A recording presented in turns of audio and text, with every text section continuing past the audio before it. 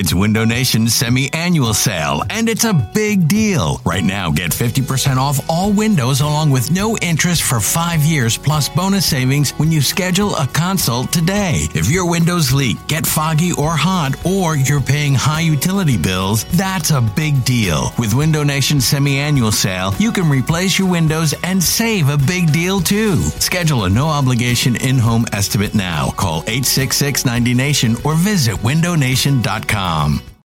It's the most anticipated WNBA season in history. And you know what that means. Court is back in session. Welcome to Queens of the Court, an Odyssey original podcast. I'm your girl, Cheryl Swoop. And I'm Jordan Robinson. All WNBA season long, we'll be bringing you interviews with star athletes, analysis on your favorite teams, and lots of hot takes. Order in the court. Follow and listen to Queens of the Court on the free Odyssey app or wherever you get your podcasts.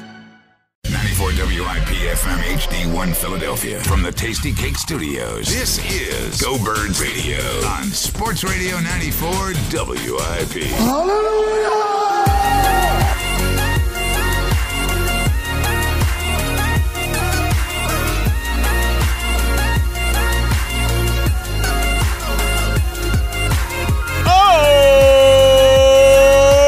What's going on, Philadelphia? Hello, everybody. It is Go Birds Radio. Once again, it is Saturday afternoon.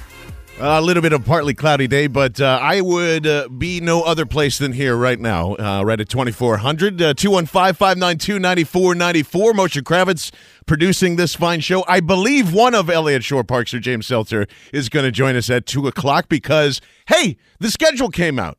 And you know what I keep hearing, and you know what I hear every single year here, Moshe? It is the same record every single time, and I understand that everybody doesn't want to look stupid and they want to look logical at all times. I say no. That is not what today is about. Today, we are getting a schedule, obviously, that we have a lot of opinions on. It's a tough one. It's a first-place schedule. But I don't want to hear 9-7. I do not want to hear 10-6 because, Moshe, every single time we do this, that is the biggest answers that come out of the schedule prediction show every single year. I'm tired of it. I don't want to hear it anymore. And if you have seen, and you have seen what the Eagles have done this offseason, it has caused arguments between you and me. You have thought during this quarantine that I've gone crazy. I've gone insane in my Jalen Hurts takes and like, how could they possibly doing this, that, and the other? Well, I'm buying into it. Okay, that's where I'm at. And if I'm buying into it, there is no way that this team can win 8 games or 9 games. This is an 11-game type of team that is destined to – not destined. That's the wrong word because there is no destiny unless you're Nick Foles in Philadelphia. But they will be on a trend to at least be competing for the first seed here. And I think that's still the ultimate goal here. This looks to me like it's 2016 creeping right back into 2017. We enjoyed the 3-year window, obviously with the Super Bowl being there. They've tried to put whatever was left of that Super Bowl team of the last 2 years in 2018 and 19 and just say, here we go.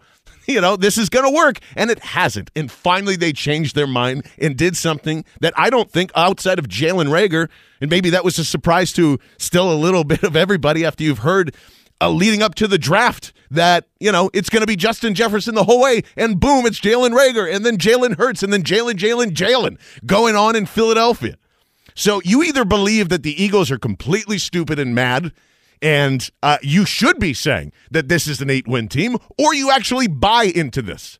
And the 10 wins is never, ever going to be in their circle. 9 and 10 wins is not going to happen in Philadelphia this year. At least that's my prediction here, Moshe, starting out today. 215-592-9494. This is a different team. You know, we keep locking back into what happened in the last 2 years with struggling, not being healthy. Their weapons are falling apart. Carson has them. He doesn't have them. Carson has proved everything he has needed to be a franchise quarterback.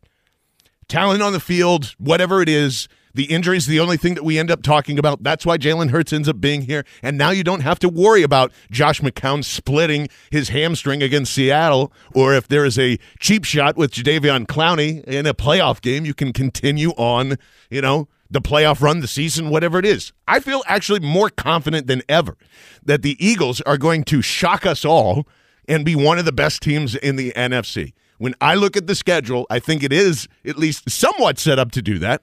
It's a tough schedule, but as we've discussed over the last couple of days, I think it's manageable, And if you're telling me that Dallas is so far ahead and they haven't paid Dak Prescott, and we've been sitting here talking about CeeDee Lamb and how much better their draft is, and it is. It's been that way for 3 years. 215-592-9494. But I still feel confident after putting all the pieces together, looking at the offseason, Darius Slay, Hargrave, the monstrous additions, what's the other word I'm looking for? I guess it's not. A ton of different additions in that defensive backfield room, with Nickel Roby-Coleman coming in, with Will Parks coming in. Jalen Mills obviously is not going to play safety anymore, and he's going to be CB2. I think that's a pretty exciting defense. We asked for different. We asked for creativity. It looks like that's what they're going to go and do. This is not a draft class that is going to come in here on short notice, try to, fit into the Eagles system to a T and Doug Peterson. And none of that's going to happen. They don't have time to do any of that. And I was just discussing with Ray Dinger on his way out. I was sitting here 2 weeks ago and rebuilding an offense, a revolutionary offense, Taysom Hill on steroids, all of that was not in existence. And now that's starting to become part of the national conversation. Louis Riddick is starting to say these things. Don't count them out. This offense is going to shock a lot of people. We've heard that over the past couple of weeks, too. I'm buying into it. And I don't think the rest of Philadelphia is. That's why I think this schedule, which we will certainly go over in a little more detail, 215-592-9494. It is Go Birds Radio. I am John Barchard. But this will be one of the tests of all-time tests, because once this regular season happens, there's going to be a dividing line on if this is going to go well or it's not. And it's starting to remind me, Moshe, I keep saying it, this is like 2013 smacked in the middle of 2016's offseason. This is Chip Kelly with adults and talent to do it. And it's meeting at the same head, and I'm buying into it. I don't know if it's completely true in my thinking or my theorizing, but every time I have brought something up over the past 2 weeks, it looks like it's more probable than it is, not. And we're going to get into that a lot, too, because Adam Schefter had some pretty interesting things to say about how the salary cap is going to work over the next couple of years, especially if there is a big revenue drop in all of this. But 215-592-9494. Moshe, it is only two things today. 8 wins or below, 11 wins are up, because 10-7 or 10-6, 9-7, I think is impossible for this team this year. Yeah, I've got them 11-5. But wow, there's some weird stretches. I thought you were going to be totally against me. So explain your reasoning. So it's mostly the way that it plays out. I mean, there's some stretches where they can really build momentum up, followed by some stretches where I wouldn't be stunned if they had, I think, 2 stretches where they lose 3 in a row. But I think I've got them sweeping the NFC East, and that's going to be a huge part of it. If they do that, boom, 6 wins. Man. You're more than halfway there. And the first time in how many? Would it be 16 seasons that we finally had back-to-back division winners, and it would be the Eagles that, get that off the schneid? And, an almost sweep in the NFC East. Why is that? You don't think the Cowboys are that good? No, look, the Cowboys' offense is going to be really tough to beat, but that Eagles' defensive front will give Dak Prescott problems. What makes me confident is I don't think the Cowboys' defense is going to be able to stop anybody. And if Carson Wentz can get this offense going the way that he did to end last season, I think the Eagles have a good chance to sweep the division. Yeah, we'll go through kind of each 4 games by chunk here. By the quarter of the season, I think it's good to go over. And, yeah, in the beginning here, I mean, of course, every Super Bowl run begins against Washington away. So I already feel great.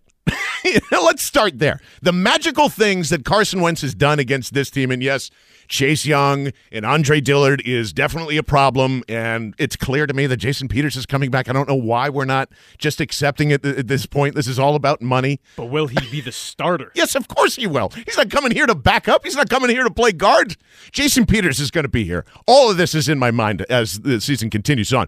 August, September, whenever it is. You think he wants to go to Cleveland and just hang out and die for the rest of his career? No. Jason Peters still wants a ring. So why? And he loves being here. And why go anywhere else? That's a good sign to me. If Jason Peters still wants to hang around after Malcolm Jenkins is gone, you got to deal with and I do say deal with Alshon Jeffrey. He's not going anywhere. But then you have all these young kids with speed. You've got a lot of interesting draft picks on the defensive side of the ball. I don't know what they're going to do with the linebacker from Colorado. I don't know what he is. Okay? Like, there are 3 guys on of who they drafted that I feel the most confident about. Jalen Reagor, Jalen Hurts, Hightower. Pretty much it. Wallace, too. Like, I like his game. I'm just saying if I had to pick 3 guys that are going to make it out of this, it's probably going to be them.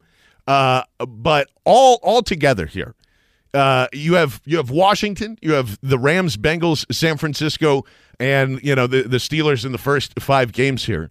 And the only thing that I thought that threw me off about the first part of this, because we have heard this now a couple of times, that the NFL was going to try and have all the non-conference games basically up front. So all of the AFC games that they would play, like the AFC North, you would think that if they were worried about this thing not starting out, maybe those would be the first 4 games out of the chute because you could cross them off. But some of them are mixed in. So that's been a big question, at least for me too, Moshe.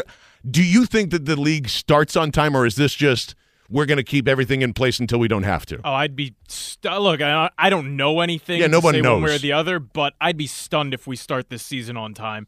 The Super Bowl will be at the earliest will be late February. Yeah, I think so too. So, and this whole thing about there's not going to be any training camp or less time. Easily no preseason is going to happen. I think that's pretty silly at this point.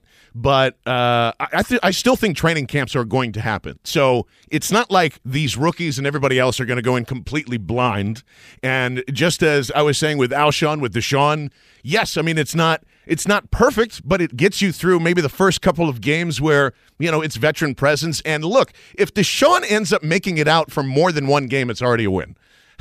And there's many options. A complete game. Yes. Marquise Goodwin is not really a replacement for Deshaun Jackson, but at least it's a veteran with speed that's there. That's your Torrey Smith mixed with him, which is, I thought that's what they were missing last year. But adding this all up, and certainly we'll go through more of the schedule as the show goes along here. 215-592-9494. I don't want to hear today 9-7 and 10-6. Get that out of your heads, because this thing is going to go either one way or the other this season. I at least think you buy into that.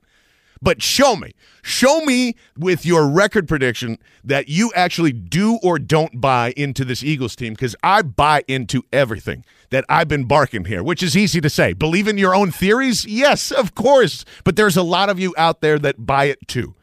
You buy into it at least a little bit. Maybe not in full, that there's going to be this brand new college offense that just shows up week 1 against Washington.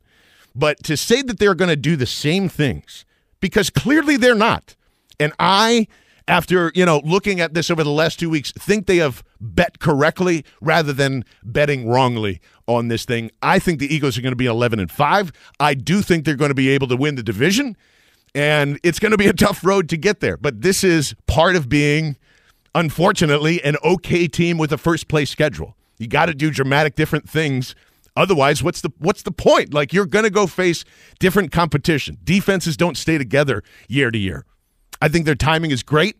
I think what they've done this offseason has been mostly positive and not negative. I'm saying 11-plus wins here.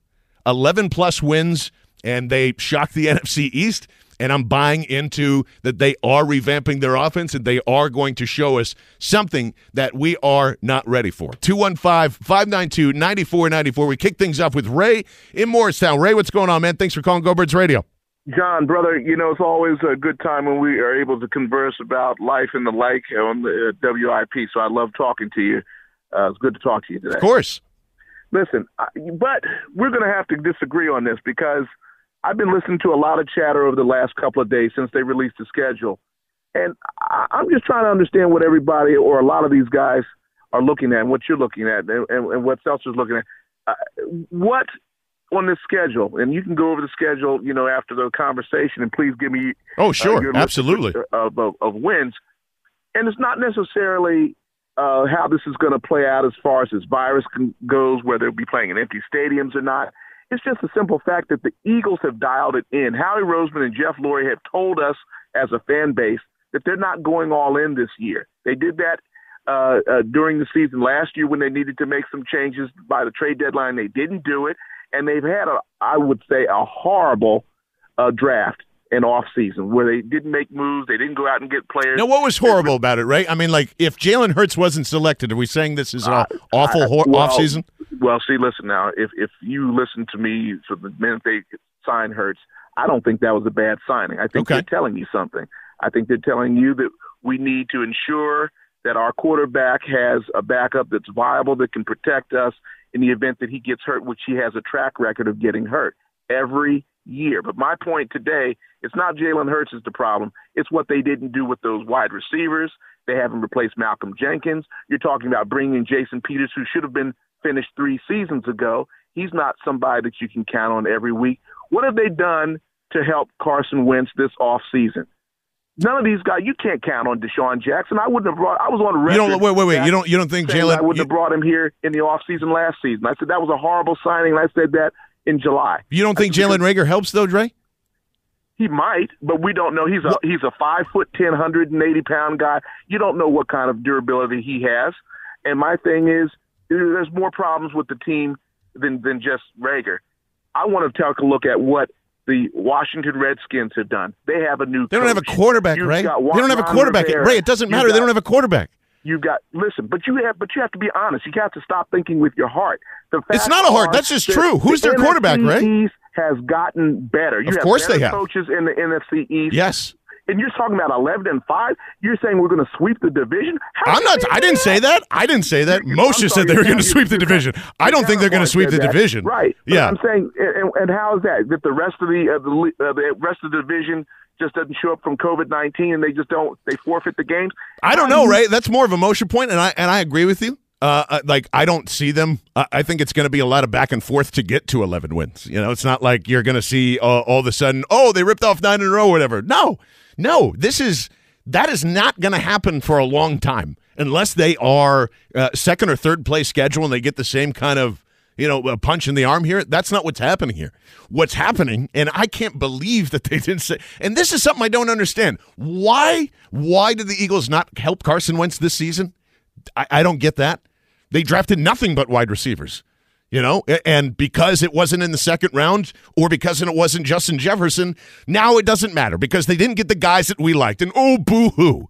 And, man, if you're not excited by Jalen Reagor and at least some of the potential from everything that's behind him, because you can't guarantee on that, I understand that, but that's why over all of these different years, they have not been able to identify how to implement them into their system, and I think finally they realized, all right, well, we can't identify these guys anyway. We can't identify speed, and we can scheme guys open. And we'll just roll with that at least for now. 215-592-9494. We go to David in Mount Airy. David, what's going on, man? You're on Go Birds Radio. Hey, how you doing? How's my favorite announcer at WIP? Doing great, man. What's on your mind? Well, I got over the virus. I got sick, and I was sick for about a half a day, and I've been fine ever since, and I'll be giving plasma Tuesdays this week. David, that's awesome to hear. I'm glad you're recovering okay, man. I'm 66, and I'm a diabetic, but I take care of myself. I get a lot of sleep. I eat right. In fact, I was just putting a dish back in the sink. Let me tell you my perspective, and I'll be very matter-of-fact, as you know, I always am. Yes. And I was on the advisory board when Mr. Brayman owned the team and worked directly with the general manager, Mr. Campbell. I was teaching at the time at Penn. A very, very funny story. Like a long story short, one sentence. I was very friendly with Tommy Kramer. Tommy, as you know, was a very, very smart guy that went to Rice and finished his career with the Vikings. And he and I went to MIT together in the MBA program. Yeah. And anyway, we saw a horrible thing where a Philadelphia fan hit a guy in purple and hurt him very badly. And within a week, I was on the advisory board. And in the Minnesota papers on Monday, it says, Penn professor decries Philadelphia fans. So that's my history. Anyway, okay. Let me tell you where I am, and I respectfully, and I really admire your thought process. And you actually listen to people, unlike many of your colleagues. Oh, yeah, David, because I'm going to be wrong. I'm going to be wrong, and you're going to be wrong. We're all going to be wrong on this thing. I don't care, but I'm going to give you my opinion. Right. I think the Eagles will be very, very fortunate to be 7-9, and they might be 5-11, because I agree with you. It's going to turn on something. Yeah. They will lose to the Packers. They will lose to the 49ers. They will lose to Seattle because they don't know how to beat the Seahawks. Right. They will leave the Baltimore in an absolute slaughter because what they're trying to copy in Philadelphia, they already have in Baltimore. Very interesting thought there, David. I appreciate the call, man. As always, thanks for chiming in. 215-592-9494. Interesting that David brought up Baltimore. Seattle's an obvious one. I'm never going to mark that as a win. But we will go over some of the turning point games of the season of what could make this 11 or less than 8. Yeah, very quickly here. 215-592-9494. There is no 9-7. There is no 10-6. Today I'm asking you, is it 8 wins or below or 11 or higher? What is more likely in this scenario heading in? And I'm a big 11-5 guy. Plus, Adam Schefter said something that is not getting enough attention, and it is everything to do with the Jalen Hurts pick. And I'm going to tell you what that is when we get back. 215-592-9494. I'm John Barchard. This is Go Birds Radio. It's all happening right here. Sports Radio 94 WIP. This is Go Birds Radio on Sports Radio 94 WIP.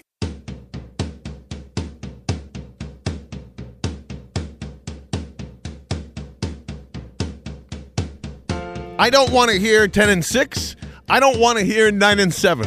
It's the most popular answer during a schedule release, and it's annoying because it's, I want to look cool, and I want to say 9-7, even though I don't want them to be a complete disaster.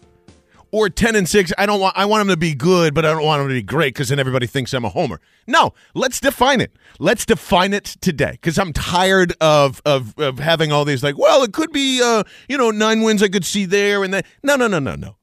That's what the Eagles have been for the last 2 years. So I get your thought process and all that.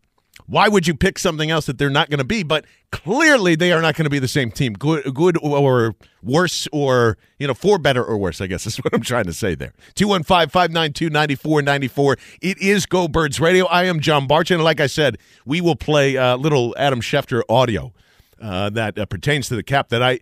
For some reason, and as even the interviewer points it out, can't believe nobody's talking about this. I'll play that for you in just 1 second. I think it has everything to do with Hurts and how they build this team moving forward. But if we're going to make a declaration today, I feel more confident that this team can get 11 wins with this very tough schedule with whatever they're tinkering with right now. That's what I buy. I wonder what you buy today after seeing the schedule, the offseason pretty much being...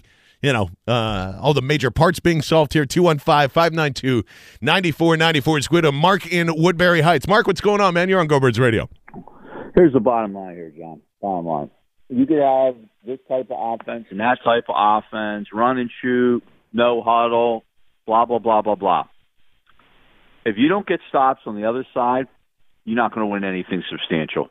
And you could say, well, the NFL's all about offense now. The Chiefs won that Super Bowl last year because no, it's not. The Chiefs won that Super Bowl last year because you have to have proper balance, John, on both sides of the ball. 49ers, Mark, real quick, do you think the 49ers are a great defense or not a great defense? They're a very good defense. Do you think the Chiefs are a good defense or not a great defense? I think they're good, not very good, but they're good. Okay, what's the difference between the two teams then? Jimmy Garoppolo, Patrick Mahomes. Well, obviously, the 49ers defense was a little bit better than the Chiefs. But in that Super Bowl, which defense played better?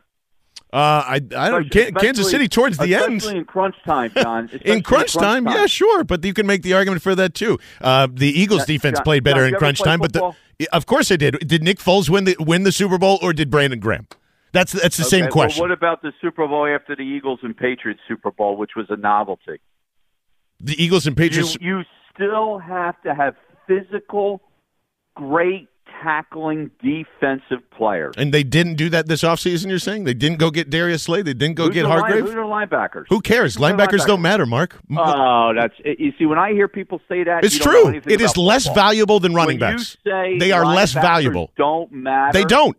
It's just a given, Mark. That is one of the stupidest things I've ever heard come out of a broadcaster. Why? Well, tell me how they matter. Tell me how they matter. Listen, tell me how they matter in today's game. You define it. I don't care what you define it. A strong safety coming up in the box. Okay. Well, Mark, that's different then. They got a million. Mark, they got a million of those guys there. You need people on the defensive side. Mark, of the they got ball Mark. that can I get to understand. the They have a quarterback. Mark. They have a million of those guys. That's what I'm telling Who's you. the defensive end? Brandon Graham and you've got Barnett on the other side, and then All right, so you're gonna have to figure it out. Good enough? Are they good enough? No, but that's why I think they went after Hargrave instead of the DN market, because the DN market was expensive and crazy. That's why we're dealing with Clowney's still out there. Yannick Ngakoue, who's been begging to get off the team, is still in Jacksonville. Like, there are still options there. When you look at the Titans last year, why'd they make their run? Just Because Ryan John Cameron? Tannehill ended up being really great, and Marcus Mariota was hurt and stunk, Mark. It's not that hard. 215-592-9494. The fact that we are arguing about linebackers today, like, what are we talking about? That changed a long time ago. There's no thumpers anymore. And Luke Kuechly was probably the last one that we were going to see in a roundabout way that can do that. Nigel Bradham was here kind of in a light version of that. You need multiple guys that can cover and hit people in the middle of the field. I don't care, just like Mark was saying, if that's a safety, if that's, Will Parks. I don't care if that's Kayvon Wallace.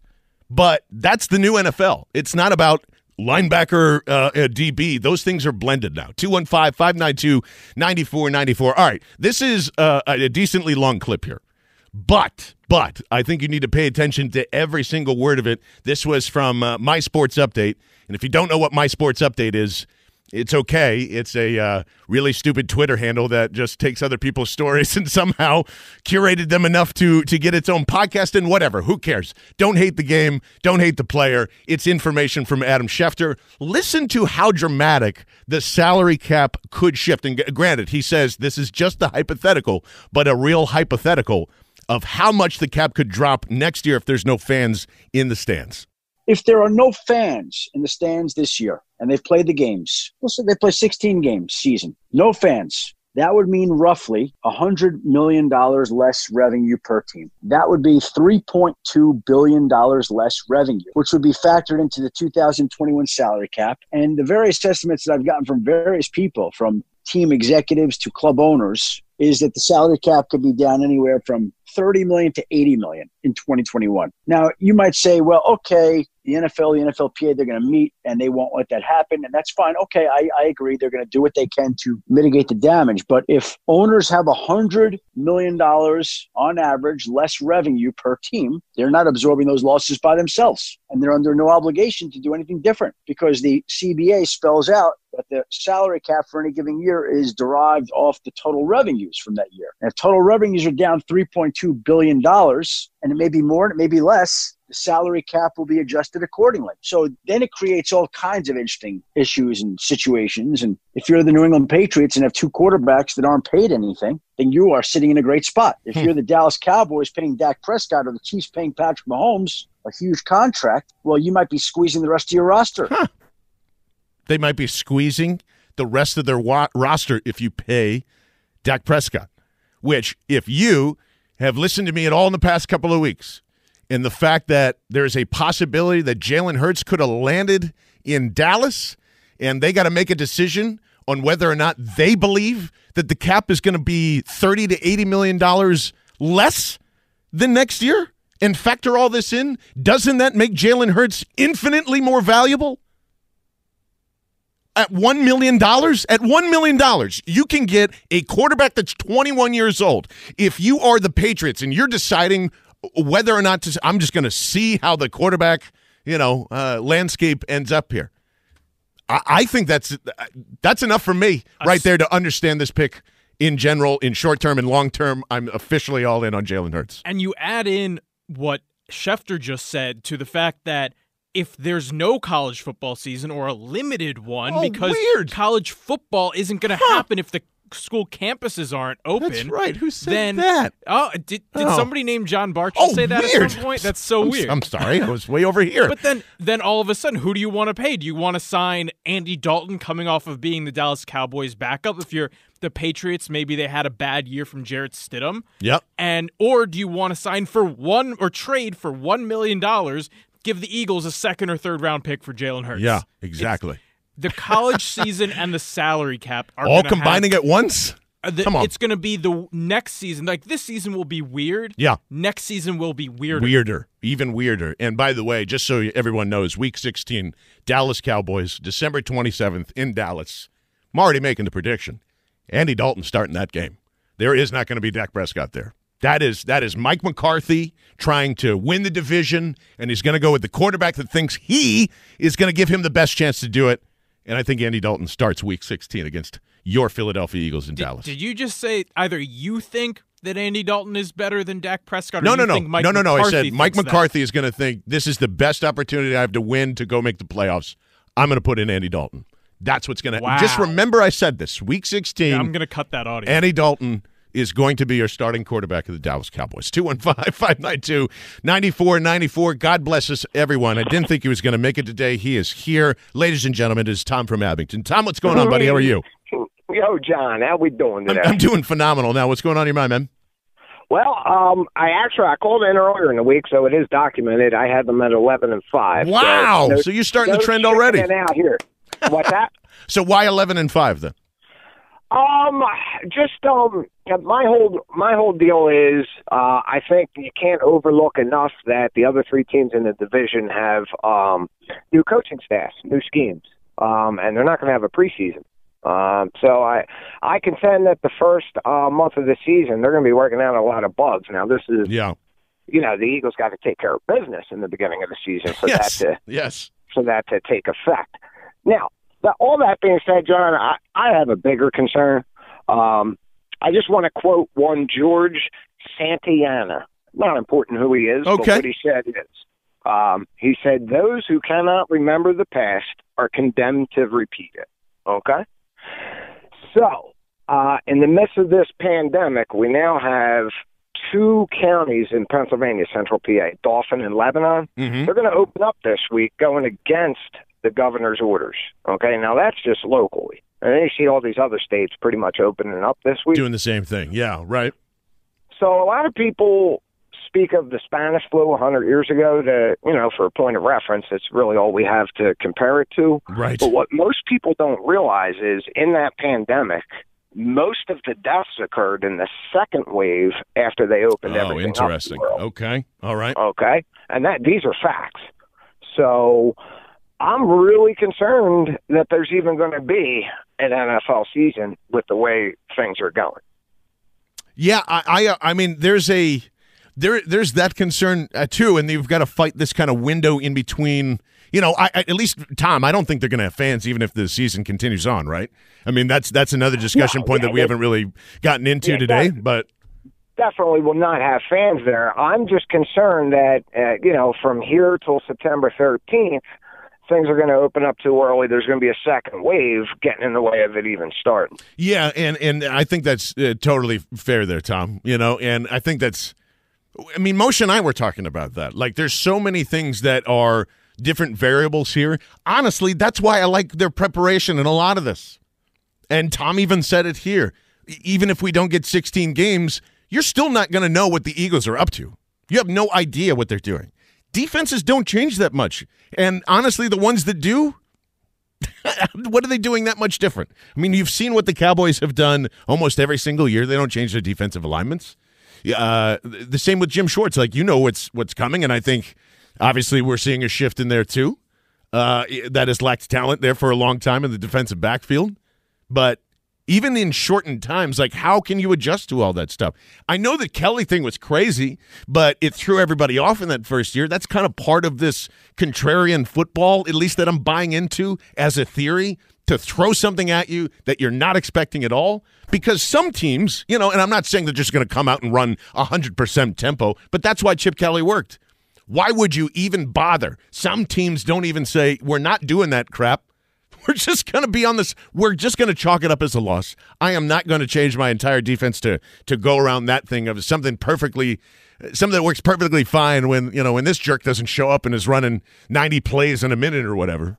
And then they figure it out the next year, and that's why Chip Kelly doesn't work. But it still works if you're not expecting it. And to say, and forget the Hurts thing, you might not even buy in that he's going to be on the field as much as you think that I do. But they drafted all speed. It doesn't matter if it's wide receivers. It doesn't matter if it's running backs. It doesn't matter if it's linemen. It's all speed. things to I don't know. I feel as though that they are trying to create something completely different to shock everybody the moment that the season starts. So even if, like Tom is saying, maybe you don't get those first couple of games, and it allows you to at least work continuously. And I don't know what the NFL and the NFLPA are going to do in terms of being able to be at NovaCare all the time, to practice more with all this. I don't know. But there is going to be time to revamp your offense here. It's not like that this thing is just going to start September 13th. Do you believe that? Because I don't. So that factors into it, too. It might not be 11-5. As somebody on Twitter, which you can find me there, too, at John Bartz, and I apologize, I forget who it was, but they could be 9-3, and that could be the season at 11 games. Who knows? 215-592-9494. What I do know is that we all got to stop being cowards. You either tell this team is going to be bad or it's going to be great. Because this in-between of 9-7, 10-6, it's the most popular answer of all time when we go through schedules. And I want to know what side of the line you're on. Is this team going to be bad or is it going to be great in 2020? 215-592-9494. It is John Barchard right here on Go Birds Radio on Sports Radio 94 WIP. This is Go Birds Radio on Sports Radio 94 WIP.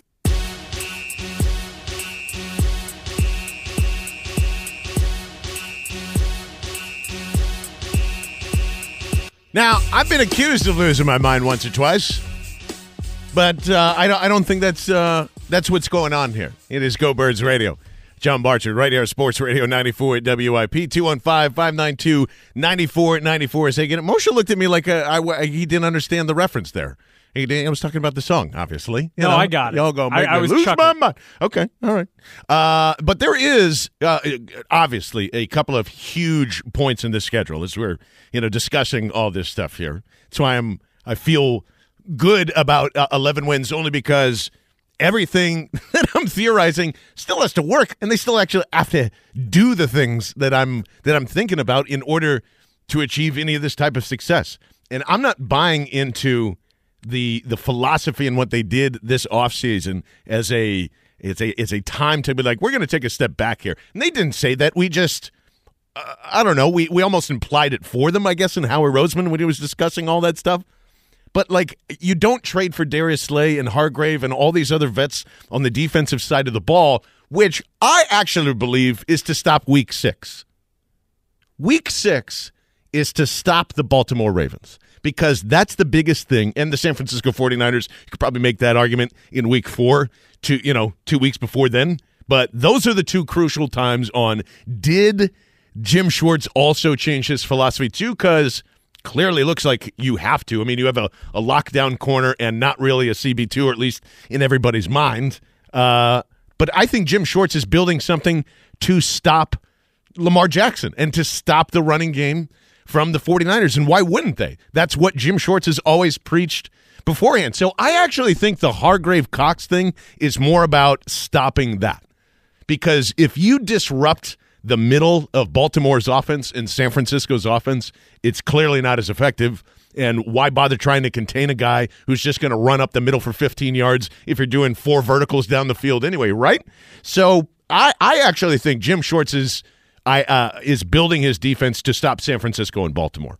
And it's all it should be. I mean, the Eagles are facing some great running games for one, and also 3 fantastic, well, one of them's potentially fantastic, but mobile quarterbacks, Lamar Jackson, Russell Wilson, and then Week 15, Kyler Murray with his new weapon, DeAndre Hopkins. Yeah. So you solidify the middle of the defense, you bring in Will Parks, you draft Kayvon Wallace, you stack up as many safeties as you can, so you've got a box presence. And you got to make sure that somebody can go, on the fly. Oh, crap, George Kittle's open.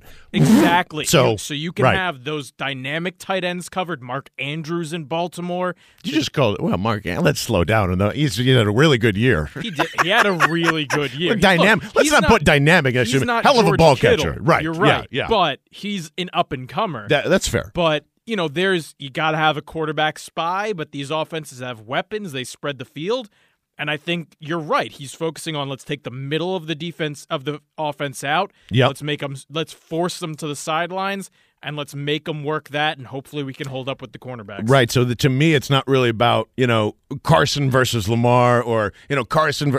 No one would say Jimmy Garoppolo or whatever. But I think that is all Jim Schwartz. That's going to be the difference in how we feel about this team early. Because the first stretch, none of this is easy. None of it. None of these stretches from L.A., which is from week 2 to week 6. And I'm not just putting the Bengals to the side because we don't know rookie Joe Burrow. We've never seen any tape on him. It's 3 weeks in. Same principles still apply. I think that's a possibility of a loss there too. And if you start to see these things, then that's why I'm going to be wrong. If they lose to the Rams and the Bengals out of the chute, then clearly they didn't revolutionize any of that, or what they did was so terrible that that you were right to begin with. But these are going to be the weeks in whether or not I think you're going to buy into it can be an 11-win team or not, because you get all of it up front, and that's kind of the unfortunate part. And you're not done after that. You got a short week against the Giants. They're getting better. Washington, I can make all the arguments I want, but New York has had 3 years to just be bad and get better with roster spots. It's got to turn over at some point. I don't think the Ron Rivera experiment is going to work out in Washington, but it's certainly going to be more towards, Jay Gruden every year when Kirk Cousins and him were together and making the playoffs and being annoying always. They're always an annoying team.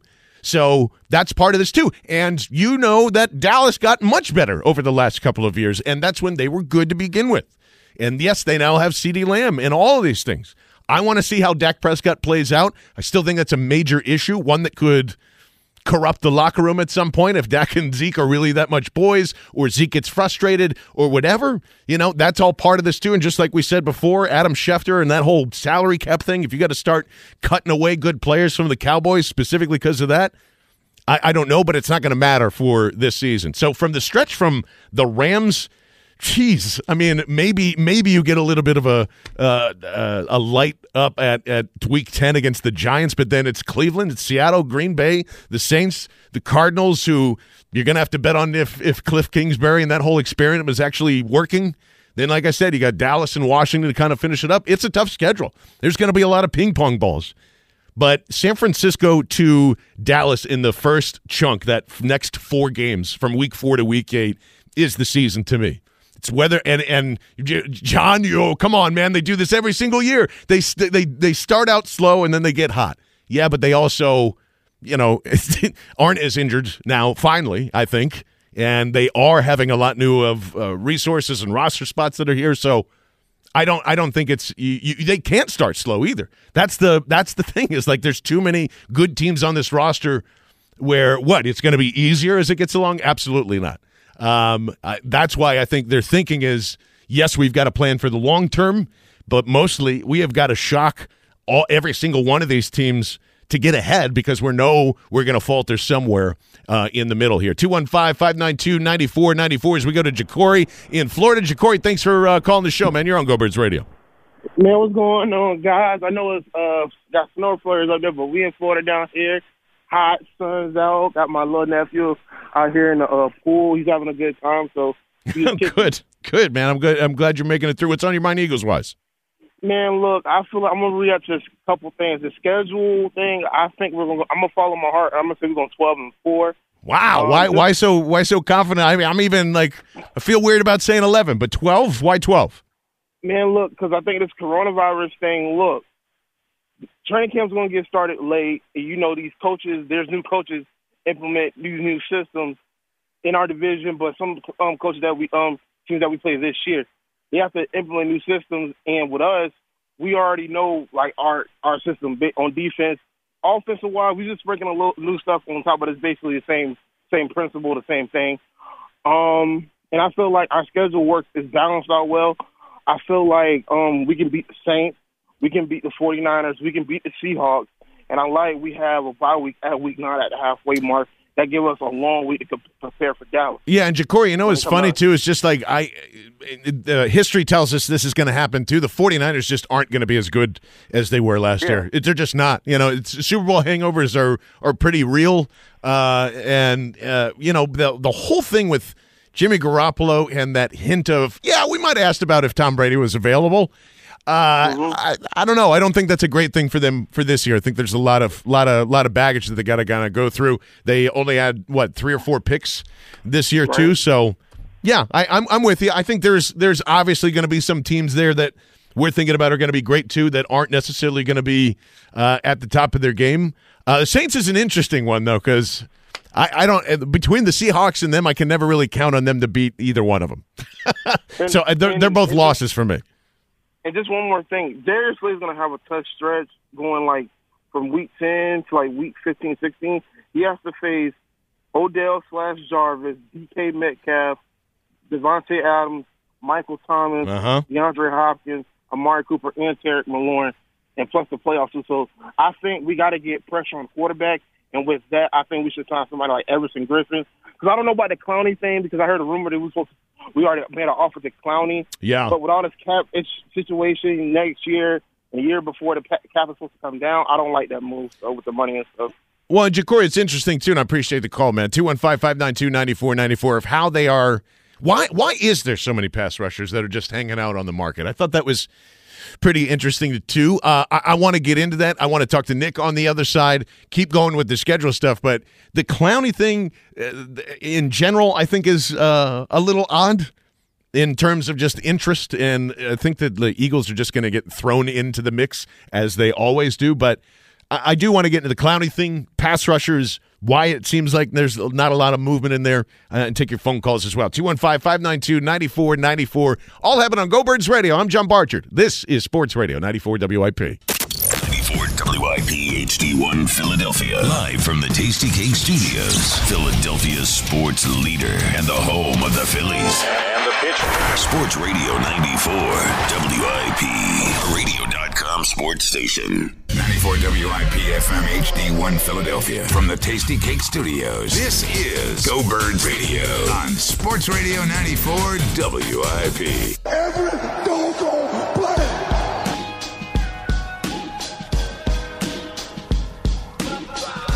It is Go Birds Radio.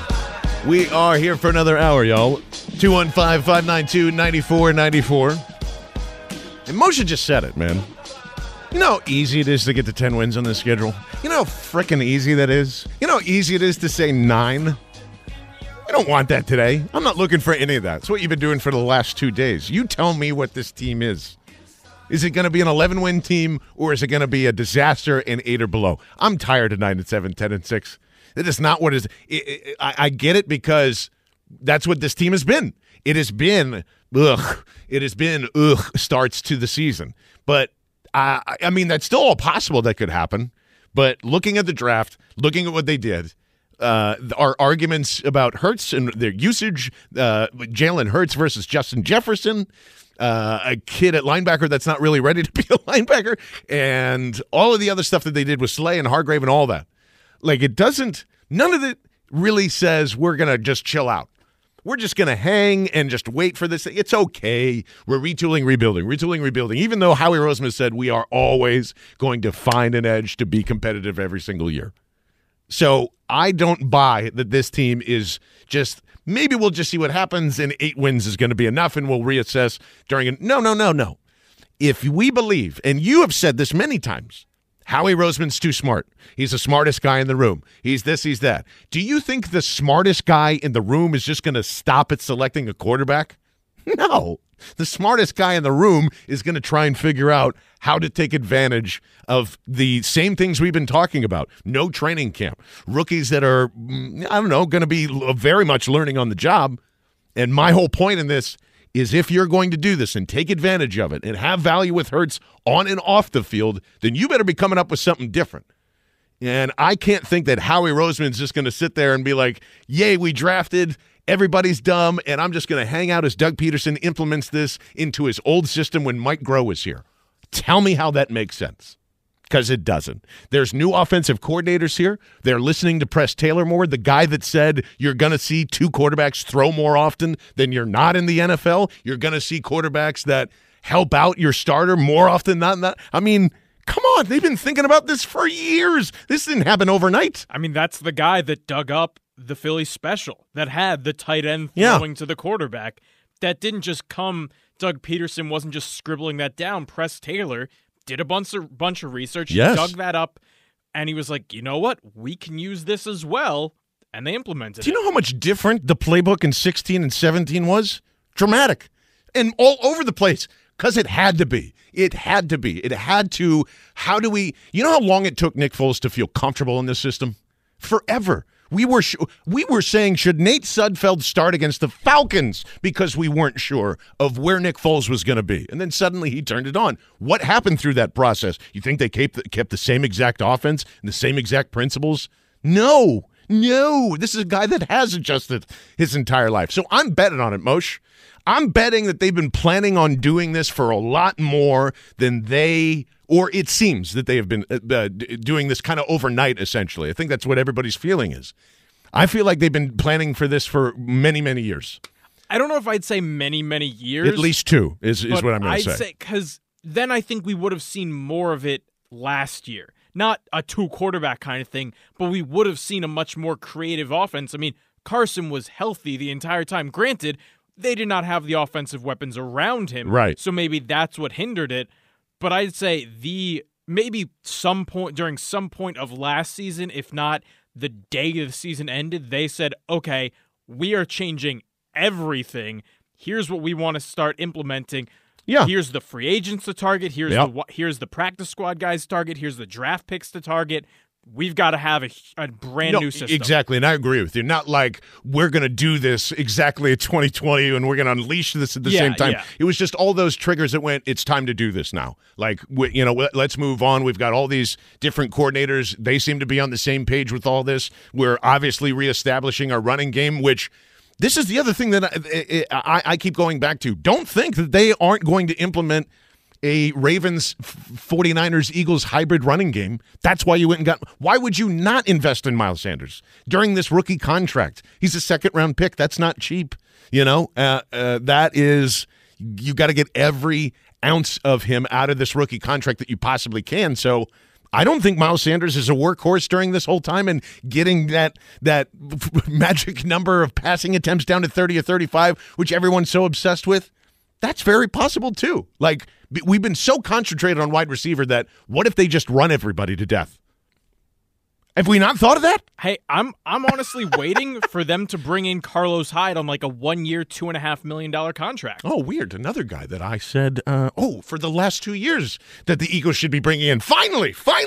and if they do, then why wouldn't that make sense, too? Because you already have Clement here, and you go, all right, that's enough. That's 3. They're all cheap.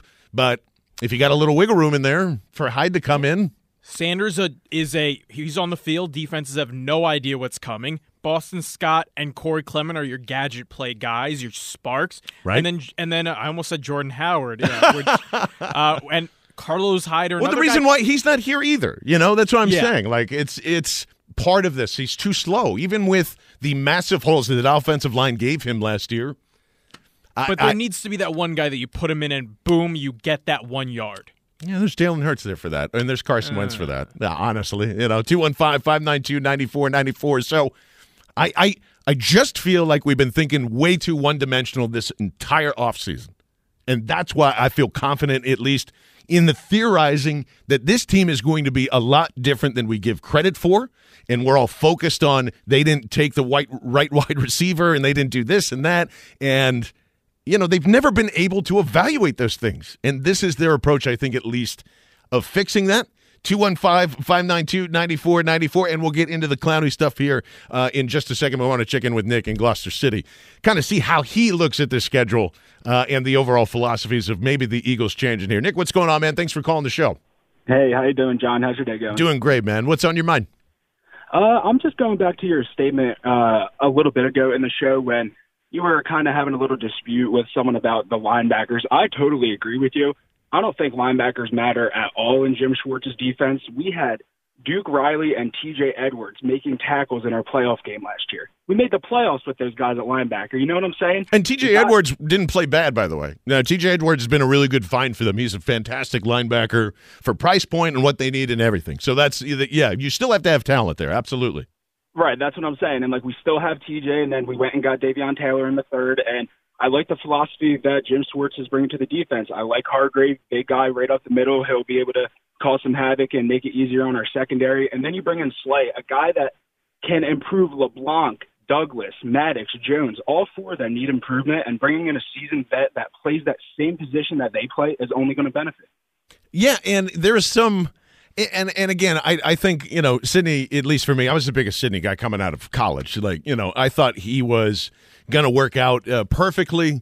And there's this other thing that I've been thinking about, too, where we've been so focused on Malcolm Jenkins and the reasoning of him not being here is because he has a loud voice in the room. They want to make sure Carson has the majority of it. And I get all that, Nick. But do you remember what Malcolm Jenkins said about Sidney Jones, or implied about Sidney Jones throughout the last season and a half? I want guys with confidence here. And if you don't have confidence, I'm putting you to the side. Right. And I think that's a big, big factor in moving on from him, because they still have to save anything that they can get from Sidney Jones. Malcolm Jenkins was not there to really – it didn't sound like to me he was a big fan of Sidney Jones as well. Right, and then you still keep your other Super Bowl safety, Rodney McLeod, who bounced back after injury, what should have put him back, really, and it didn't even set him back at all. Then you bring in Philly Willie, the hometown guy. I love him from Denver. I think he's going to be able to produce well here. And then now you're grooming Jalen Mills in a position where – at corner, he showed potential sometimes, but he was getting burned, and you saw that number 31 Mills a lot on the TV screen. So putting him back in his natural position that he played at LSU, I think the overall scheme of the defense is only going to benefit this season. And I appreciate the call, Nick. You make some pretty good points there. 215-592-9494. I don't believe Jalen Mills is ever going to be a safety. That seemed to me like they didn't want the word out that they were interested in Kayvon Wallace, or maybe they just wanted to say, we're just going to go get another vet. They wanted people to think that they were going to take a corner there in the second round, because that's why you're all yelling about Fulton and all that stuff that was going on. So, I'm just throwing that out there. 215-592-9494. Mills was always going to be CB2. There's no way that they were just going to make him safety, the starting safety for $5 million. Didn't make any sense. I would have, if they had said he's the starter no matter what, I would have been stunned. But to just try him out there, make sure that if they need him to, they can play it. Yeah, they can play, because the past 2 seasons, safety has gotten beaten up and there's been no depth. I mean, yes, McLeod and Jenkins were healthy, but then Sendejo got hurt, and Sendejo hurt himself. Sendejo and others, by the way, Maddox, and so. What did they do? They overhauled the safety position. They went overboard in making sure that they have depth with Kayvon Wallace, with Will Parks, with Jalen Mills. So if whatever amount of training camp there is, if they say, you know what, Will Parks is a starting caliber safety, Kayvon Wallace is ready to contribute day one, then they can say, okay, we don't like our cornerbacks. Jalen, you're going to start off at corner. If there's an injury, we'll move you here. It gives Jim Schwartz, if Jalen can at least adequately play safety, it gives Jim Schwartz's defense so many more dimensions, I think. Yeah, and I think that whatever side of that ball is going to be, because teams are going to know that Darius Slay is covering your number one wide receiver no matter what. Doesn't matter. So what are you doing to confuse option 2 and option 3? You're going to make Jalen Mills look like a corner and look like a safety. You're going to make, Wallace look like a corner, look like a safety. That's where the positionless DB stuff starts to come in, and that's not a Jim Schwartz thing. That is where the NFL is going. And why not take advantage right now of the 3-year window that you have with Darius Slay and make that so it's incredibly hard? We're just going to drop back in zone and let our 4 guys take care of business. That's what Jim Schwartz likes to do. He's blitzed more than he's possibly could have, and he doesn't want to do that. And Howie Roseman said, I don't want any more deep balls. I don't want any more deep balls. Go behind the DBs. Fix it. And this is, I think, his approach to fix that. Is then give me a lockdown corner, and I'll make everybody confused with the stuff I have already. Yeah, and if there's 2 or 3 in the box, hybrid linebacker safety type guys on the field at once, then Rodney McLeod doesn't need to take over the defensive role that Malcolm Jenkins had and cover a slot guy or play in the box. Can stop covering 0 blitzes, too. Exactly. He can just or calling them anyway. He can just patrol center field, which is what they brought him in to do in the first place, and he can be the one safety on the roster that has a strictly defined role. Yeah, which will help everyone out. Or just do whatever you want. Use your instincts and do whatever you want. That is and that certainly has to start changing here, too. 215-592-9494. And the one big thing still missing on this defensive side, which, again, I can yell 11 wins all I want, but Mark's still, even though we disagreed about linebackers, he's still right. There's no pass rushers here, not ones that you feel this is going to change the game. And I'm not buying into the fact that Hargrave is that special enough and him and Cox are that special enough together to completely also take care of the running game and the blitzing and all of that. Like, you still need, you're only going to face Baltimore once. You're only going to face San Francisco once. There's still a lot of crap to handle with this defense, and I'm perplexed as to why that the defensive end market, which seems to be valued by everybody, including Howie Roseman, including everybody that has ever won a Super Bowl, hasn't been a focal point this offseason really on defensive end. They're just saying we're cool with Brandon Graham, Derek Barnett, Josh Sweat, maybe Vinny Curry comes back, maybe we tackle on and see, I've already just put away anybody that is a rushing from Penn State because it doesn't happen, And for Sharif to be non-existent as a fourth-round pick last year is, I mean, like, what are they doing there? So Everson Griffin, we've heard, as a one-year yes, that makes sense. I would totally do that. I think I'm all the way out on Clowney, though. Unless it's in the middle of the year and you can only stand him for about 7 weeks, like with 7 weeks to go in the regular season, whatever there is right before the trade deadline. If the Seahawks stink or wherever he goes ends up stinking, then I think there is a clear marker to go and grab it just like it's J.J. and you're feeling the flow. And that's the last thing you need to compete because Clowney will make a humongous difference in the playoffs, and that is inarguable. It's just everything that he's going to cost between there and game 18, 19, 20 if you end up making it that far. I don't know if it's worth it then, plus the money. And like I said before, the Eagles are already $50 million over in cap room next year. If you're looking at paying your quarterback and how Adam Schefter, when we played through the show, $30 to $80 million less in cap room, I don't know if you can afford to pay one of those guys either. But I want to know why they didn't attack it either. It's one of the biggest things that the Eagles have always promoted. We have to have pass rushers. We're just getting through all this saying, well, Jim Shorts can just rush floor. But, yeah, there's two major parts missing, or at least one huge question mark and a guy that's consistently getting older, and you're worried that Brandon Graham's going to fall off and Derek Barnett never, hits it and never gets there. So what are they doing? Moshe, that's what I'm saying. What are they doing? I was laughing at somebody consistently getting older. I've never heard of somebody inconsistently getting older. Benjamin Button inconsistently getting older. You know what? Fair point. You win that one. But yeah, I mean, Everson Griffin, Ziggy Ansah, 32 years old, 31 years old, respectively. Ziggy Ansah's not going to blow you away. He's not, might not even be Chris Long from 2017. But those are both solid rotational guys. Look at, the rotational aspect to the defensive end position in 2017 was huge. Everybody was fresh all the time. They tried to run it back the following year. Yeah. It didn't work quite the same. Last year, they did not run it back. They had a lot of faith. Josh Sweat showed a couple flashes here and there. That's about it. We thought was it DeAndre Campbell or oh man, I forgot his name. From Sure. Oh my gosh, it'll come to me too in a minute. But they did. Oh, Hall, yes. DeAndre Hall. DeAndre Hall. Yeah. Thank you. I was mixing up him with Devondre Campbell from Atlanta. Yes. And then we never saw him after he blew us all away in the preseason, which tells you the preseason really doesn't matter. Exactly. But we never saw him.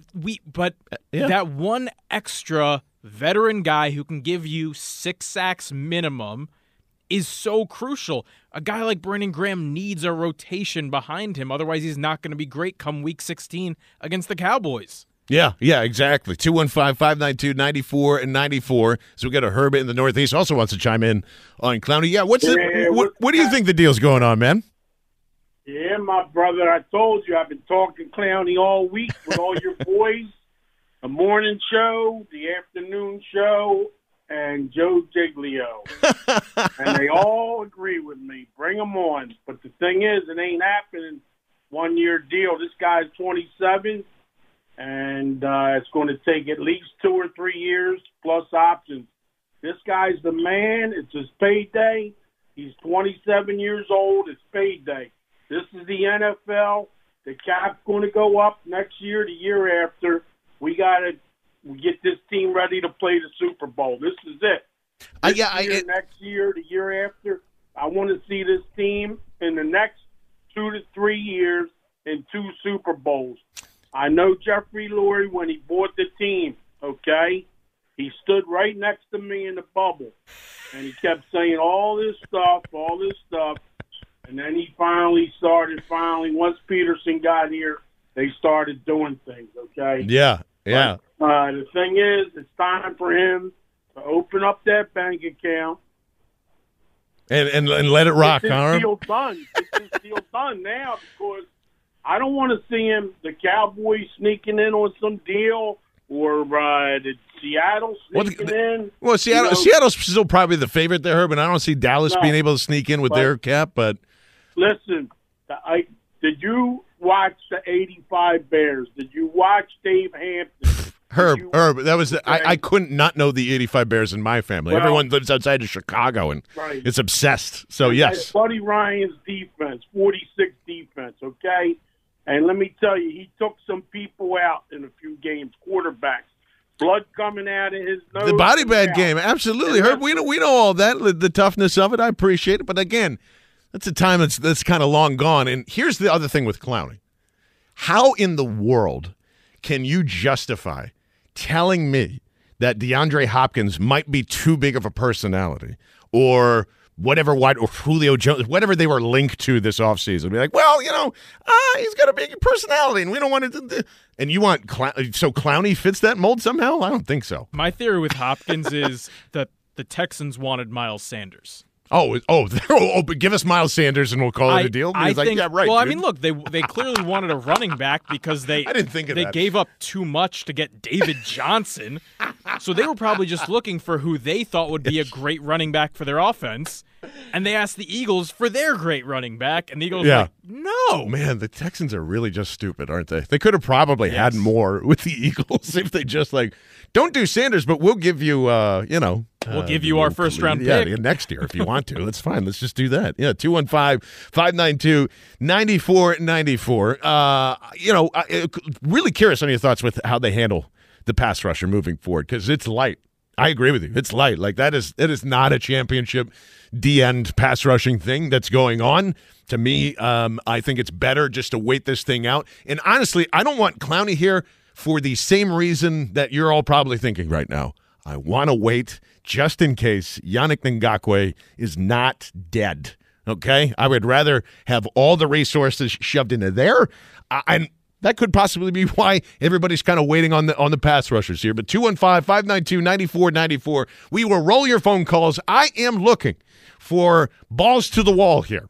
All right? Tell me what this team is going to be. Is it an 11-win team or is it an 8 and below team? I don't want to hear 9-7. I don't want to hear 10-6. I think that's all just foolish and cowardly. And tell me what you really think of this team. 215-592-9494. It's Go Birds Radio. I'll have it right here.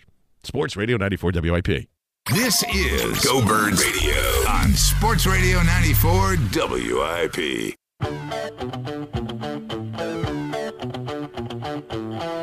It is Go Birds Radio. I'll have it right here. Sports Radio 94 WIP. 215-592-9494.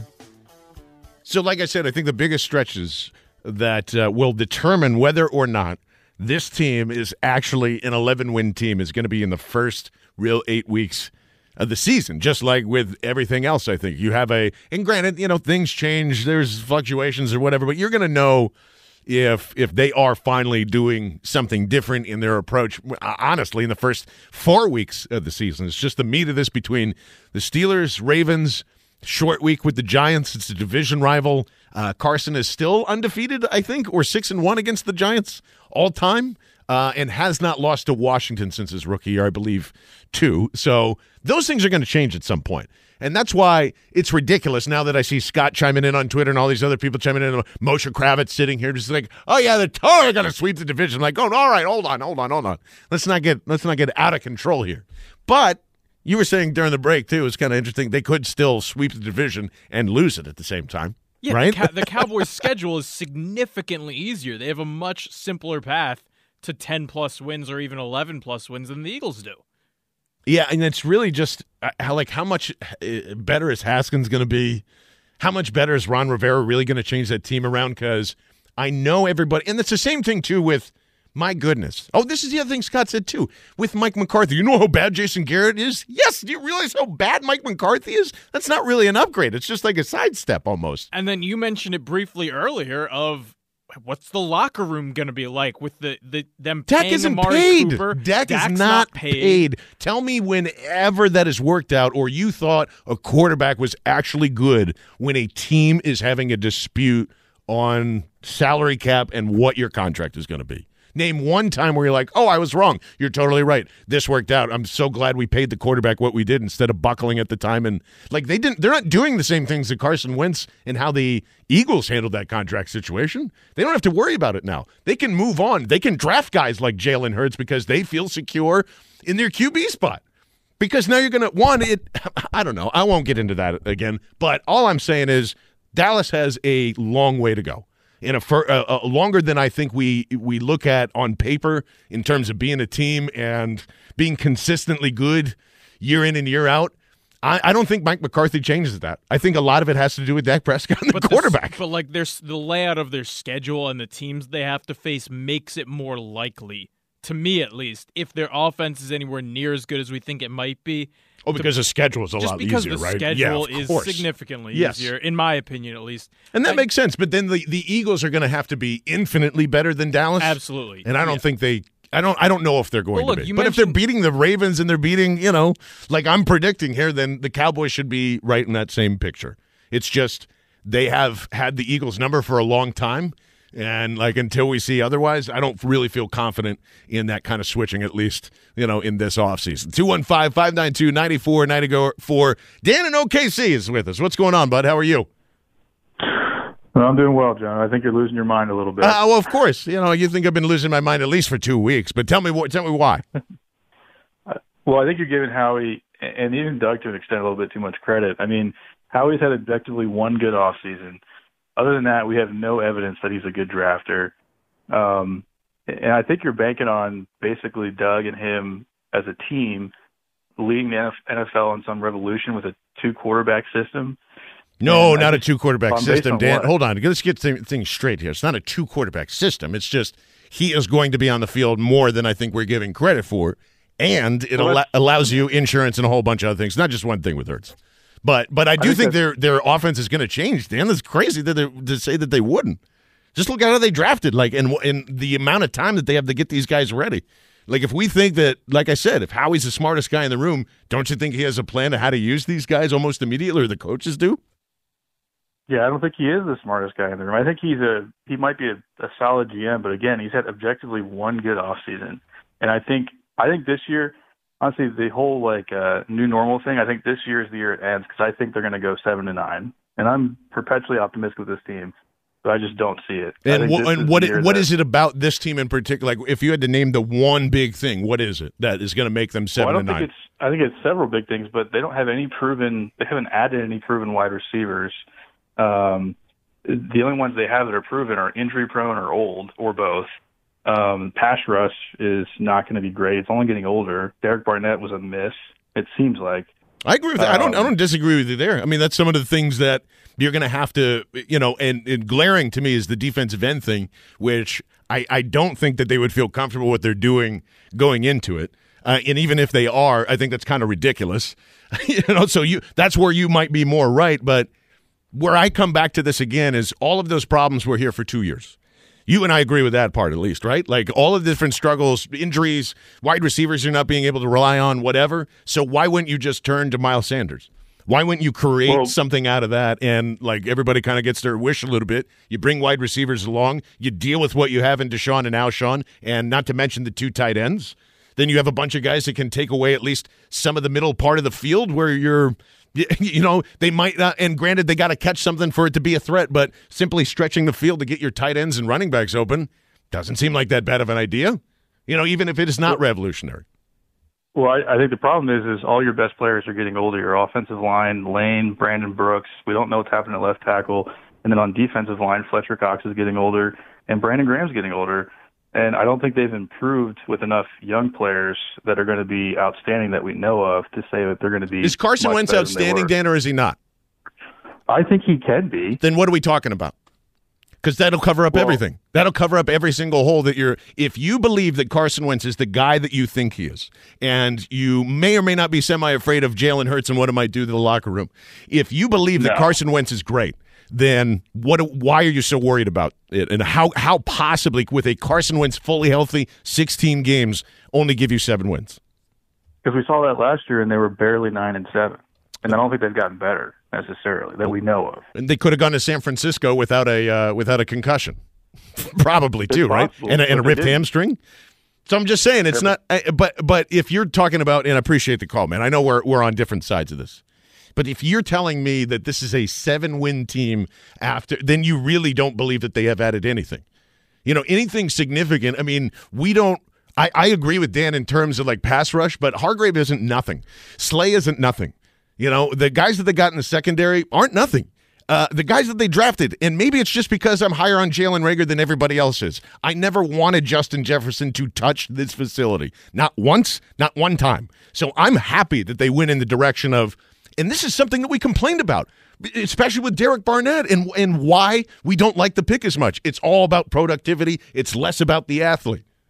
And finally, they bet on the athlete instead of productivity. Everybody's mad about it. Jalen Reagor is going to help out Carson Wentz more than Justin Jefferson is. In fact, you want to get crazy today? I'll get especially crazy today. Jalen Hurts is going to have more touchdowns this year than Justin Jefferson will in Minnesota. Because I don't believe in Justin Jefferson, and I don't believe his fit with the Vikings is some dramatic, now they've really messed up. They've allowed Kirk Cousins and this big play offense that they just traded Stephon Diggs away for, and now we're going to place that with Justin Jefferson, and we're not sure if he's going to be able to play the outside or not. I don't buy into any of that hype because I always said, even before the draft, if Justin Jefferson is on this team, he better catch every single ball thrown to him because that's his best asset. It isn't getting away. It isn't the high point catch. It isn't running 90, freaking yards down the field. It's volume. It's being open and having Joe Brady as your offensive coordinator. I don't think that that's what they're going to do in Minnesota. And if they're replacing Justin Jefferson with Stephon Diggs, what a huge mistake that is. That's not explosive. That's safe. That's as Lance Zierlein pointed out, it's hitting a double and not going for the home run. We have seen JJ's supposed to be a safe pick, wide receiver wise. Jordan Matthews a safe pick, wide receiver wise. Where did that get this team to go anywhere? It didn't. You're looking for explosion. You're looking for the next Deshaun, the next Tyreek, the next this. That's what they did. None of those guys are all those wide receivers they drafted aren't going to work out, but one of them might. And I think that might be, like my boy Hightower from Boise State. He looks pretty good. You hate him. You absolutely hate him. I don't.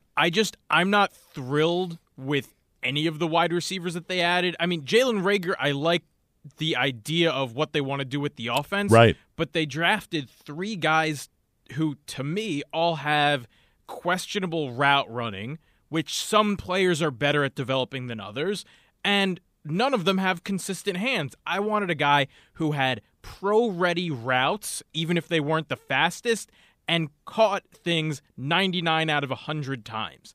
That's what I wanted. I'm not saying it had to be Justin Jefferson. No, but I mean, to expect that to transfer over to the NFL like it's nothing is No, you're right. Ridiculous. You're absolutely right. It's especially in like the 5th, 6th round, getting a guy like Quez Watkins, there weren't guys like that around. Right. But to take a first-round guy who has, look, he had a lot of quarterback issues at TCU. Certainly. But the drops are an issue too. But yeah, and it's not just like, he doesn't have great technique with where he places his hands depending on where the ball's coming. Some of it was concentration drops, and those can be tough to get out of a guy. What? Giving a crap. Exactly. Yeah. What did we just go through with Nelson Aguilar every year of his career except for 2017? The difference between that too is just, that was true of Deshaun. That's true of every wide receiver. If you don't involve them in the game plan, they don't feel like they're being, and he's their franchise guy essentially at TCU. He was their best playmaker. They didn't really go to him a lot, and coach admitted as much. And yes, the drops are going to happen, but the difference in between Justin Jefferson dropping a ball and Jalen Reagor dropping a ball is I know Jalen Reagor is going to have a touchdown more times than Justin Jefferson is because of his explosiveness. I will deal with the drops if it means that this guy's catching 75 balls and only having 4 touchdowns. Yeah, well, Jalen doesn't matter Reagor, to me. His drop might happen 50 yards down the field. Justin Jefferson might be 10 yards down the field is the difference, really. Right. 215-592-9494. Let's go to Matt in Mayfair. Matt, what's going on? You're on Go Birds Radio. John, how you doing today? Doing awesome, man. What's on your mind? I got a little question about the schedule, and I want to hear your take on it. Sure. So I take it you're in the 11-5 camp. Is that correct? I mean, if I have to choose 11 wins or 8 and below, I'm choosing 11 only because I don't think the Eagles have gotten enough credit in terms of I think their philosophy is changing, and it feels like there is a lot of people that don't buy into that right now. Okay, so you're in the 9-11 camp, basically. Essentially, yes. Okay. John, I've looked at the schedule up and down. I don't know where you can get nine wins. I don't know where you can get 8 wins. I'm in the 7-win camp. I really am. Okay, here, I'll rattle them off real quick. Washington, Rams, Cincinnati, Pittsburgh, I'm at 5. Cleveland, that's 6. Let's go Cardinals 7, Dallas 8, Washington at the end 9. There you go. There's 8 or 9 wins for you, Matt. Okay, so I don't agree with just about any of that. Okay, all right. Tell me why. Well, I don't. So I'm sorry. Did you say they're going to go to Arizona and win? Yeah, I chalked it up as just like if I had to pick 8 or 9 wins, those are probably the easiest 8 or 9 wins that I could surmise on the schedule. And we're gonna run the table in the NFC East. Not run the table. I have that involves them splitting with everybody. Okay, so. Okay, no, I think the season's going to boil down to those 6 games, those that at 49ers, at Pittsburgh, Ravens, Seattle, at Pack. Yeah, I don't disagree with it at all. Absolutely. And I don't see them winning any of them games. I see them going 0-6 to that gauntlet. 0-6? From week 1 to week 6, 0-6? No. Between those 6 games. From San Francisco. Gotcha. Those 2 gauntlets they got to run, I don't see them winning any of those games. Man, and why is the confidence so low? John, you tell me. I mean, do you believe this team is better than the team that walked off the field in January? Yes, I do. Right now? I do. In what ways? A bunch of unproven, untested No, people? because you're going to have this is all possibility and probability, right? I'm assuming that Deshaun Jackson is going to be there for more than 1 game next year. That's a big deal. I also really believe in Jalen Reagor as a playmaker. I like their backfield. Their offensive line still is banged up and injured, and there's question marks all over it. I think Jason Peters ultimately ends up coming back. Like, those still things are there, and most importantly, we just saw Carson Wentz go through some of the worst crap ever that a quarterback has been able to go through, come out of it on the other side mentally strong, relatively healthy given the conditions. That's why I feel great about it. Like, we just saw Carson grow in front of our eyes, and that somehow doesn't impress us at all. No, and I agree with that. He did grow. But let's face it, John, he grew in fluff. Those last 4 games last season, or the 3, it was a 4, that he had to run the table on. Come on, John. Oh, no, and it's not just 4 games, Matt, and I appreciate the call. I understand where, like, man, I can't find 9 wins on the schedule. I can't find 7 wins on the schedule. I'm not talking about the last 4 games. I'm talking about the whole season. The whole season and everything that went through to that. Carson I don't need to tell you the whole Nick Foles saga. 2 years of that. 2 years of dealing with a major injury and then another major injury back to back. You get paid. You have, and remember when I said there's no pressure on Carson Wentz last offseason? Oh, there was a lot of pressure on him. There was a ton of pressure on him. He had to perform. He had to get this team to the playoffs. All while we're yelling, Dallas Goedert's going down. Alshon Jeffrey hates him. Malcolm Jenkins is pissed about his contract. Everyone's taking the ego. I did this. We're the reason why they won the Super Bowl. Shtick for 2 years. They didn't help him. They went to Mike Groh instead of getting any type of decent offensive coordinator after that. It clearly was not creative. It didn't help Carson. And you saw that. You saw the development of wide receiver, everything that guy has been through since he has been here, and you're telling me he cannot lead a team that has some possible upgrades on it from what you saw last year to a better record, in fact, 11 wins on the season? Seems to me that the whole reason that everybody doesn't like this whole schedule, roster, whatever, they've somehow lost faith in Carson Wentz in the 6 weeks that it took from, the Clowney hit to where we are now into the offseason and talking about all these different guys. Carson Wentz can lead this team to 11 wins. So you might not agree with all of the things I'm saying, but I believe in that guy at quarterback for this franchise for the foreseeable future. 215-592-9494. We will take your phone calls, wrap things up, say hello to Rob Ellis, and do a whole bunch more on Go Birds Radio. It's all happening right here. Sports Radio 94 WIP. This is Go Birds Radio on Sports Radio 94 WIP.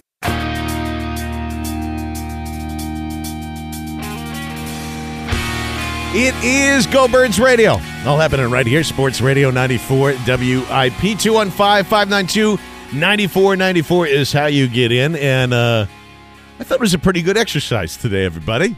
You know, and it really is on the line there. And it just feels like the majority of people are really in, 8 or below camp here. And if I'm telling you to eliminate, the 9-7 prediction or the 10-6 prediction, like it's been very seldom to hear there's no way that they can get over 10 wins. And listen, I don't expect it to feel any different over what's happened the last couple of years. Vegas win total over under 9.5 for the season. So, it's right in line with what everybody's thinking. I just feel that we are making it so defined on this offseason was so disastrous. And it really just revolves around that second-round pick, at least in my opinion. Because if that's another wide receiver or if that's a corner, then I think people start talking a little bit about what are they going to do differently. How does this, But because Hurts is here, it's thrown everyone off from some of this great stuff that they did do with Slay, with Hargrave. You and I both agree those are really good moves, or good enough in process. It might not be in results, and that's the beauty of sports. We could all be right today, and we're all going to be wrong once the field or once everybody's on the field here, obviously. But I think that the Eagles were on to something a couple of years ago to say that they weren't thinking of maneuvering their offense at some point to get better for Carson. As opposed to an offense that is more tailored to Nick and Carson over the last 2 years. And that's what you saw this year, right? You saw an offense that wasn't really tailored to him, that his weapons were bad, that there was tons of injuries, and he still made it through. So what happens when you change your offensive philosophy to fit your quarterback a little better? Rolling out, getting him a better running game. All of these things help out your quarterback. The things that he's asked for have done this. Get him speed. Don't allow him to, because he's not going to throw in tight windows, guys. He's just not. He's not, unless he's on the run. So, I don't know. I think we have missed this completely. They are catering to Carson Wentz, and they are catering to making him as lethal as possible during this offseason of scheming, speed, open, and having a fantastic run game to go along with it. 215-592-9494 as we go to Max in Allentown. Max, what's going on, man? What's on your mind? Hey, with all due respect, I'm completely opposite end of. That's okay. I mean, a lot of people are. Yeah. Yeah, and you're an Eagles fan, so I'm not going to hold it against you, obviously, but I just think we have to be realistic here, and I'm going to give you a few points that I want you to mull over. This offensive line is aging. It has a revolving door that's named Dillard on the left side. The guy can't play. He's a flat-out bust. And if you have to get excited about Jason Peters coming back, then I think that's... Well, I'm not excited about it. I'm just telling you what's going to happen, Max. And that's been true ever since they made it. Jason Peters is coming back here. Yeah. It's going to happen because Howie Roseman, he is so dysfunctional as a GM. This whole thing is reminding me of here we go. Hey, guess what, Max? Every front office is dysfunctional. Every single one of them. No, they're not. Yes, they are. Yes, they are. Even the good ones, they're so dysfunctional. No, they're not. They're professionally run. Believe me, as a professional. You don't think the Philadelphia Eagles are professionally run in their front office? No, I know that for a fact. They're very dysfunctional, and there's ex-employees that would concur with that statement. Yeah. But Washington, Dallas, and the Giants are all respectable, normal front offices. Washington has issues? What are you talking about, Max? It's one of the worst in the league. We all make fun of Gettleman. Right. That guy's 7 years behind. Washington. Let's not talk about. I'm going to talk about the Eagles right now. Howie Roseman, in his tenure, in over 10 years, has won 11 games one time. That was in the Super Bowl year, 13 games. That's it. Max, you got to give me something better than he hasn't drafted well, and this is all old hat, man. You got to come with something new here. He doesn't have an understanding of a personality in the locker room, and Malcolm Jenkins being gone is going to matter a whole lot. There's a lot It does of matter. guys that doesn't match on this team. Yeah. And when you have soft guys like Sidney Jones and Dillard. Do you think and these Will new Parks guys, is a soft guy? Do you think Darius Slay is a soft guy? Darius Slay is a soft guy because Darius Slay is Max. You've lost all credibility, man. I mean, I know you're trying to call me a homer, and let me just say this: first and foremost, doesn't matter what side I'm on. It all matters where the wave is. The wave right now does not like the draft, does not like the direction of the Eagles. I say what I want to say. All right, I was the same way that you were the moment that Hurts was picked, and I went, what on earth is happening? Do they really believe in Carson Wentz or not, or is he retiring or whatever? But once you get over that and realize that that's not happening here and dive in a little more, I don't think it's as crazy to say that they're onto something new and better as opposed to, well, they're just going to keep doing the same things over and over again, and this process was just really about fitting all the stuff they were doing over the last 2 years, into what they're doing now. It doesn't make any sense to me. You draft speed all over the place. You make sure that you have components or people from like the Ravens and 49ers to see how the run game works, to know how it stops. I don't know. There is a lot of philosophical shift from what we have seen Howie Roseman and the Eagles do. That's why I'm going to let, I guess, we'll call it the optimistic side, Rob. I will say that there's a better chance that they have a shot at 11 versus 8 wins this year. Only because I think we've completely misunderstood what they are doing this offseason. I don't think there's any question that this is a concerted effort, and they don't like the way the last 2 years went. Like, I think they realize... And they might be wrong on it, too. Yeah, it may not work. I'm not saying that either. They're trying something, and I think they realize since 17 their offense hasn't been dynamic. Some of that is injuries. There's no denying that. But some of that... I think is they got a little predictable and a little stale, and they got a little slow. And they also realized they didn't have backup plans when their speed went down 2 straight years. And whether it was, we go back to Wallace. For 2 weeks. You forget he's even here. That's right. And then Deshaun. And there wasn't anybody behind them, if those guys went down, that could hit a home run. And they also watched their defense, and how we reference this, give up home runs left and right. That's right. So when you can't hit one and the other team is doing nothing but knocking it out of the yard, those things there's have to going to be an stop. effect there on you. Right? Yeah. And I think that's why they've decided to go this direction. Now, it's one thing to draft, a team of track stars. It's another thing for them to be able to play football, too. Correct. That's what we're going to find out about. But they're trying something. Yeah, and I've said this to you many times, Rob. You got to, if you know you're going to have a limited offseason with rookies and wide receivers have struggles in the NFL competing in year one anyway. Yeah. You got to simplify that process, too. Yeah. I don't know what that is, but I would assume you're going to scheme all of the speed to be open, and hopefully they don't drop 90 balls on the way to go and doing it. You know what? That's a good point. Yeah. The other thing has to happen is the guys have to execute. Yep. You can only do so much as a coach in an organization to put a guy in a position to succeed. And there were, even despite all the slowness and everything we just talked about last year, guys didn't make plays.